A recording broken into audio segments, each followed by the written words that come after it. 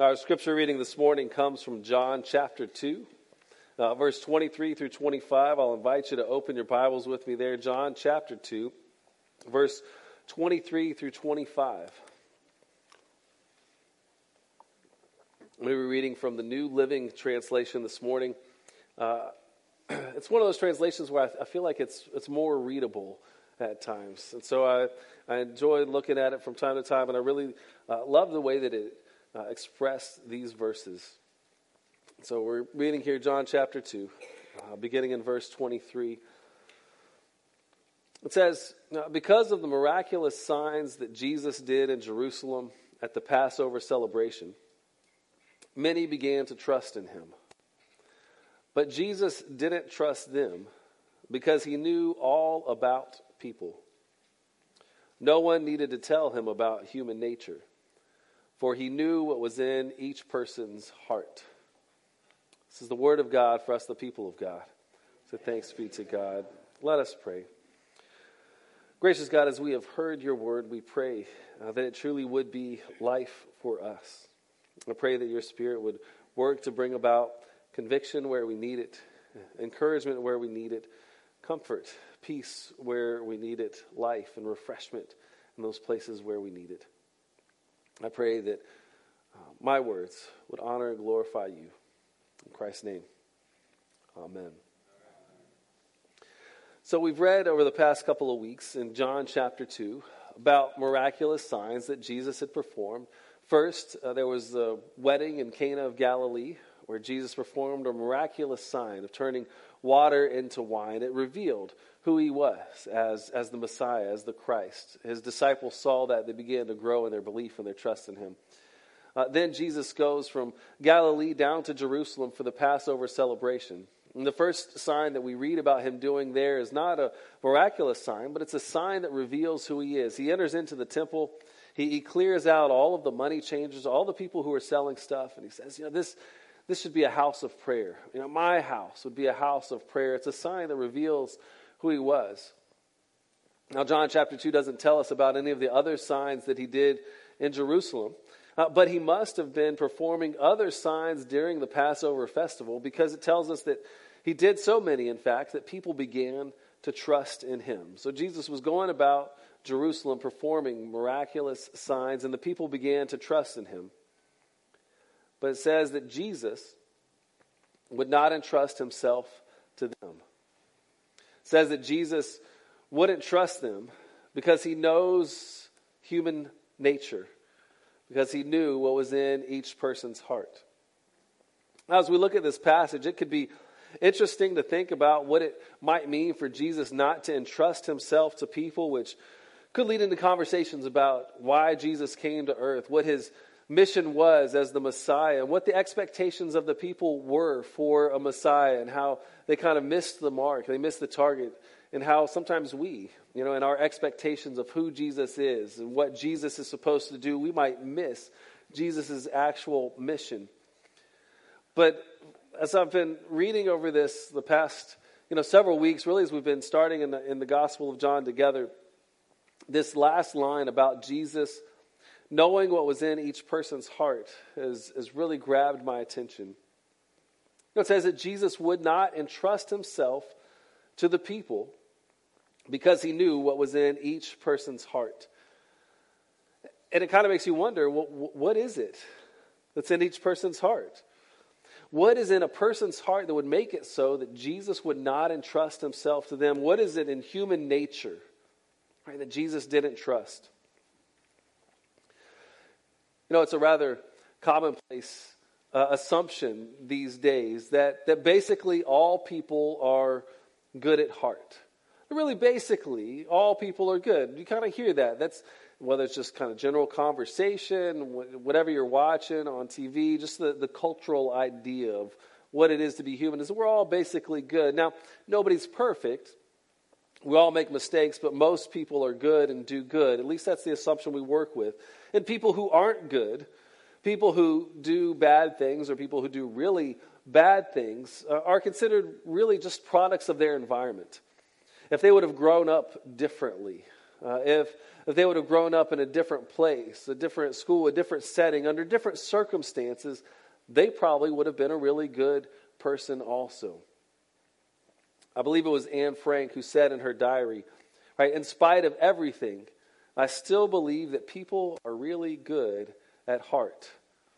Which, when you think about it, I mean, if you know the story of Anne Frank, Jewish girl who is writing in this diary, they're hiding so that they're not taken away during the Holocaust. Eventually she does, and she doesn't make it, but they find this diary.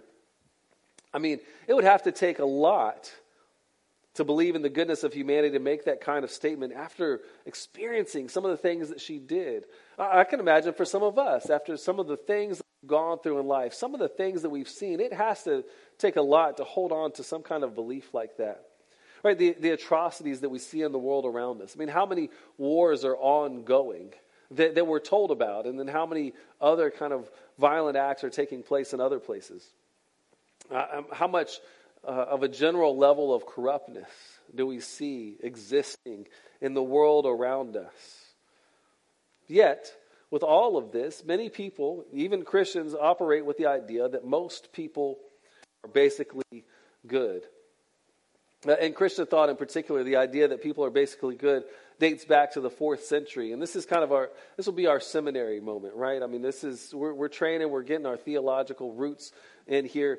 The idea that people are basically good dates back to the 4th century to a British monk named Pelagius. And part of his teaching is that human will has the power and freedom to choose goodness and holiness on his own. Pelagius taught that humans were born good, that even though it was possible to sin, it was not possible to lose that basic human nature of goodness. But, there's a big but here. If people are born basically good, if we're all basically good at heart, then why wouldn't Jesus entrust himself to people? Why, if we're all basically good at heart, and we can choose to do what's good all on our own, why did Jesus even need to come? Why did Jesus need to go through the suffering and torture that he went through? Why was he nailed to a cross, crucified for our sins, if we're all basically good at heart?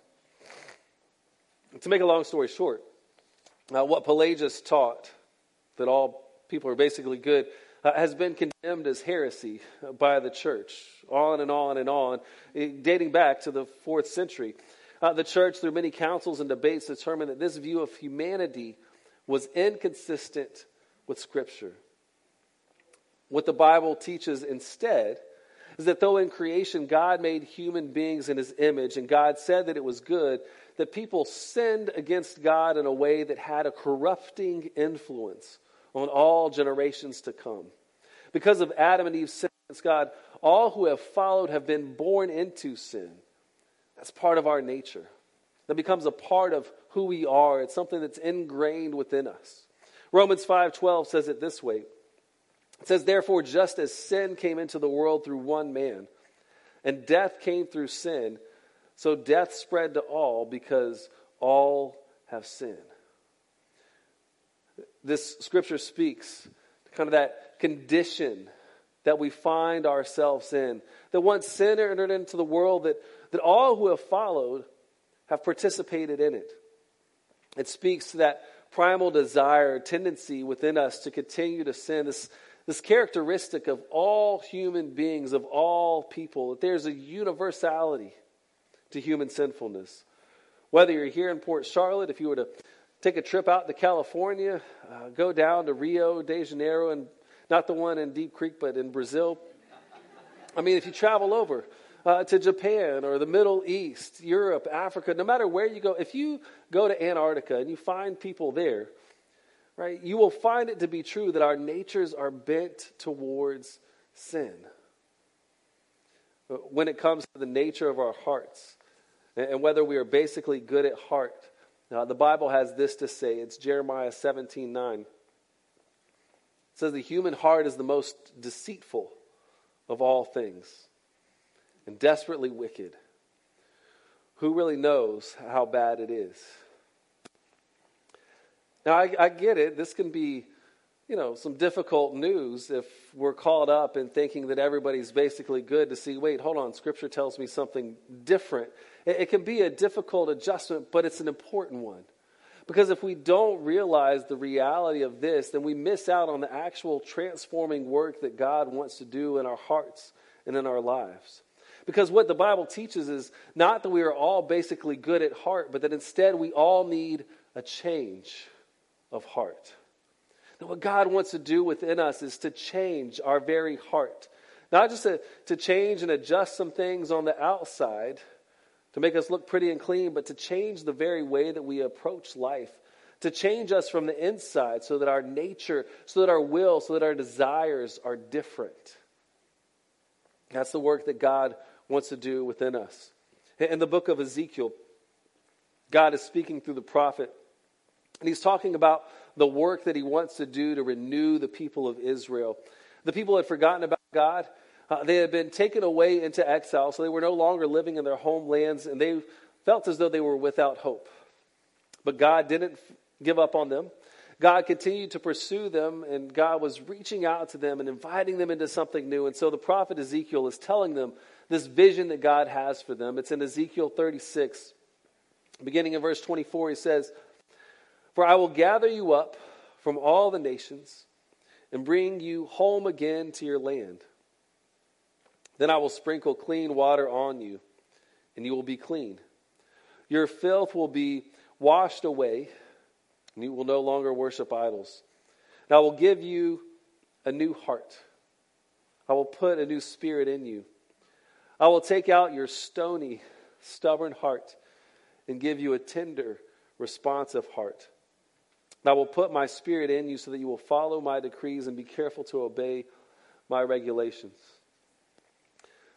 Now, what this passage is kind of talking about really is the difference between what we might call behavior modification and spiritual transformation.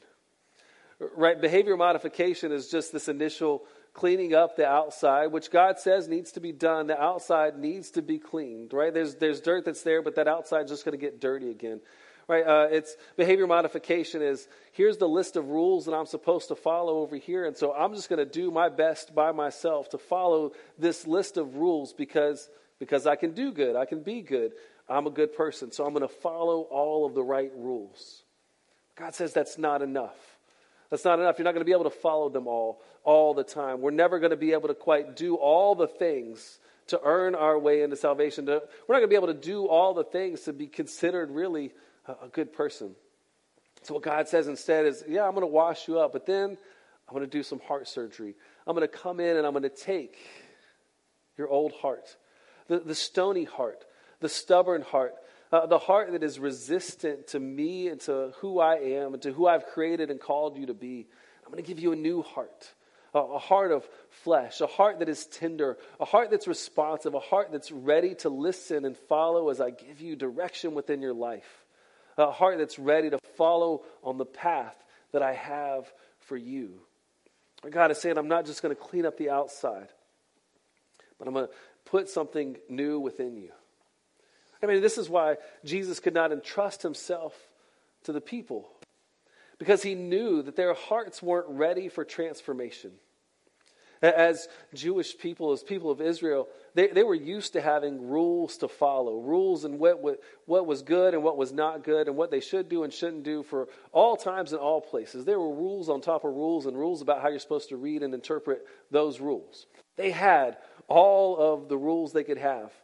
And so whenever they see Jesus come along, it's almost like there's this attempt to say, okay, what's the new set of rules that we're supposed to follow? Okay, I see that there's this way in which my behavior needs to change. So Jesus, what's this new set of rules? Jesus says that's not what I'm after. It's not a new set of rules to follow. Rather, it's entering into a relationship with me where you're not just trying to be good all by yourself, but you're allowing me to do a transforming work within your heart and within your life. You're allowing me to enter in and to truly live and take up residence within your life. So there's a time in Matthew 15 where it kind of explores this a little bit. Jesus and the disciples are going about their day, their business, and some of the religious leaders, the Pharisees, they were the ones who, at least they thought they followed all the rules. They also made a whole bunch of other rules that needed to be followed. And everybody who didn't follow the rules that they had just weren't as good as what they were. Maybe if those people had more education, right? Or maybe if those people grew up in a different scenario, they would be as good as the Pharisees. Well, they come up to Jesus and they say, "Hey, Jesus, why are your disciples not following all the rules?" It's like, well, what rule are we talking about? Well, they're not washing their hands before they eat. Which, don't get me wrong, you should wash your hands before you eat, but I don't think that washing your hands has really much to do with your relationship with God. I don't think washing your hands is this rule above all rules that makes you a holy person. It's a good practice. I hope you guys wash your hands before you eat. But it doesn't have anything to do with having a heart after God. And so Jesus responds to them. He points out how they've distorted the rules, how they use all these other rules they've created to just build up their own gain, to build up their own sense of self-importance. And then he quotes the prophet Isaiah. It says, "These people honor me with their lips, but their hearts are far from me. Their worship is in vain, for they teach human rules as commands from God." Jesus is saying it's not about just following this set of rules or that set of rules or whatever. It's not about thinking that you can be good enough on your own, that if you just follow the right way. Jesus is saying the way is through me. The way is to be in connection and relationship with me. The way is to have an encounter with me. That there's an ongoing transformational work that needs to occur. That there's not even a point of being a one and done and I've got it all cleared out. I've washed up and so now I'm good. It's saying that there's this ongoing process of transformation that has to occur in my life as I walk with Jesus. I mean, that's what it means to be a disciple. It's not to say yes to Jesus one day, but it's to say yes to Jesus today, and then tomorrow say yes to Jesus, and then the next day say yes to Jesus, and the next day say, "Yes, Lord, where are you calling me today? How are you inviting me today? What part of my life are you working in today? Where God, am I hiding, the dirt in the corners that you want to come and sweep out today? Who are you inviting me to serve today? Who are you calling me to love today? Who are you calling me to share your good news with today?" It's a daily, ongoing, transformational walk with him. Jesus would entrust himself to the people because he knew their hearts. He knew that they needed this transformation that comes to an encounter with him. He knew that they needed an ongoing transformation within their life. He knew that they needed to be able to walk with him day after day after day. It could be a challenging thing for us. Now, I'm in the microwave generation. I don't know about everybody here, but microwave was standard in my house, right? You don't have to go through all the hassle, all the trouble. I stick it in, put it on for 2 minutes, and boom, I've got boiling water. I've got whatever I need. It's all ready and done. Our kind of diet fad generation, right? Where I started my diet a week later. Why am I not seeing results yet? Isn't there a pill I can take for this? It's hard to think that this is going to be a journey sometimes, but it's a journey that's good. It's a journey that God calls us on as we walk together with Jesus. That's what Paul's writing about in Romans chapter 12, verse 1 and 2. He says, "Therefore I urge you, brothers and sisters, in view of God's mercy, to offer your bodies as a living sacrifice, holy and pleasing to God. This is your true and proper worship. And do not conform to the pattern of this world, but be transformed by the renewing of your mind. Then you will be able to test and approve what God's will is, his good, pleasing, and perfect will." Paul is describing an ongoing process of renewal and transformation. There's this repeated offering of ourselves to God that allows this ongoing process of transformation to occur. Be transformed by the renewing of your mind isn't a one-time deal. It's an ongoing process of submission to Jesus, an ongoing practice of surrendering ourselves once again to the God who has made us, the God who loves us, the God who sustains us, who longs to make us new. This transformation of our hearts and lives, I mean, it's really the essence of what it means to be Wesleyan and Methodist, to follow in that Christian tradition. A big part of, why I long to be Methodist, why I'm Wesleyan, why this is my home in this particular denomination is because there's an emphasis on this ongoing transformational work that God does within us. One of the theological terms that we use is called sanctification. It's this process by where we're allowing God to come in and make us new day after day, to make us holy, where we're inviting him by his grace to change us, to shape us, to mold us, to say, you know what, you're the potter and I'm the clay. Come and mold me and make me, to have your own way. I mean, that's a part of what it means, and Wesley recognized this need for transformation that exists. He recognized that following Christ was not a one and done, and so he began to gather people together in ways that would help them pursue ongoing transformation. Wesley knew the nature of our hearts, scriptures, that this was a necessary thing, and so he began to gather people in small groups. They called them class meetings during his day. But the focus of this class meeting wasn't so that you gain a new set of rules to follow, but it was rather focused on how we live out New Testament Christianity through principles of personal growth within the context of intimate fellowship, accountability for spiritual stewardship, right? Where we know each other well enough to where I can share something that's taken place in my life and you can say, you know what, Denvil, I think you might have that wrong. And rather than being defensive and getting offended, we've created this kind of connection, this relationship together where I can say, you know what, I hear what you're saying. You know, what are you seeing in me? What might God be saying through you that I need to hear in this moment? It's having that kind of connection, that kind of commitment to one another and to following Christ together, that we allow people to speak into our lives. These groups were in place so that we could bear one another's burdens, so that we could speak the truth in love. And Wesley made this observation. This is one of his final writings. It's called Thoughts Upon Methodism. He made the observation that people who had this initial encounter with Christ, if they were not part of a group, were more likely to fall away than those who were to gather together in a group. He wrote this. He said, in a few months, the far greater part of those who had begun to fear God and work righteousness, but were not united together, grew faint in their minds and fell back into what they were before. Those who weren't gathered with other believers, those who weren't gathered with other Christians in these groups, those who weren't pursuing God in relationship with others, fell back into the same way that they were before. It says, meanwhile, the far greater part of those who were thus united together continued striving to enter in at the strait gate and to lay hold on eternal life.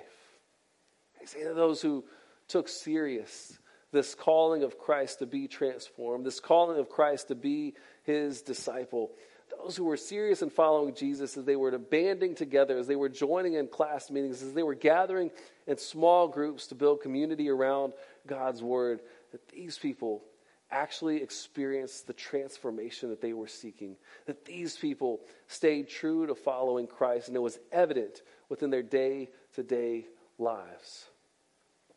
So what our Wesleyan heritage reminds us of, what our scripture passage from John reminds us of is one that we are in need of transformation. We have this need of an initial encounter with Christ, this initial opportunity where we meet Christ and our will begins to change, where our heart begins to change, where we allow Christ to come in and begin to do that heart surgery within us, to transplant that new heart of flesh that he puts within us. But then, like any other transplant, you need to keep having those retrovirals, those things that help the transplant to take. We need to continue to pursue Christ in an ongoing connection of transformation with other people. That we might start out distant and disconnected with hearts that are not aligned with God, but through Christ we have a connection with God because God is rich in mercy and he loves us with an everlasting love. that he takes out that heart and then he invites us. He gives us the gift of other people, gives us the gift of being able to be with other people who are on that same journey so that we can continue to pursue him together. God has given us one another so that we might pursue this ongoing transformation, the renewing of our mind that he desires. And so I would invite you, if you're not a part of a group, if you're not connected with other people who are pursuing Christ, to find a group to be a part of. If we don't have a group that can fit what you need at the moment, we'll figure out a way to create something. A life group, a small group, a class meeting, whatever it is, because it is vitally important that we have that sense of connection with others where we allow people to speak into our lives. It's vital as we walk with Christ, as we pursue transformation. It's vital in who we are as people who are called Methodist, as those who are living in the Wesleyan way. And so I'd invite you to do that, to pray about it, to see, if you're not sure, say, God, who have you placed in my life? Right? Who is around me, Lord, that I need to gather together with? Who have you put in place? What are the groups? What are the things that you're inviting me to follow? To seek after him, to listen for his voice. He'll give you direction in the place that you need to go. Let's pray together. Gracious and almighty God, we thank you for this heart-transforming work that you desire to do within us, for this transformational work that you desire to do within our lives, that you long to make us new. And so, Lord, we pray that you would go about that. If there's anyone here this morning who doesn't know you, Lord, I pray that you would speak into their heart, that they would know within their soul that you love them and that you are calling them to be made new. And I pray for each of us, Lord, that we might hear Scripture's call to be transformed through the renewing of our mind, to engage in an ongoing process of walking with Jesus so that our lives might be different, so that the world around us might be different, so that we truly might be citizens of heaven and see your kingdom on earth as it is in heaven. Well, we pray this all in Jesus' name. Amen.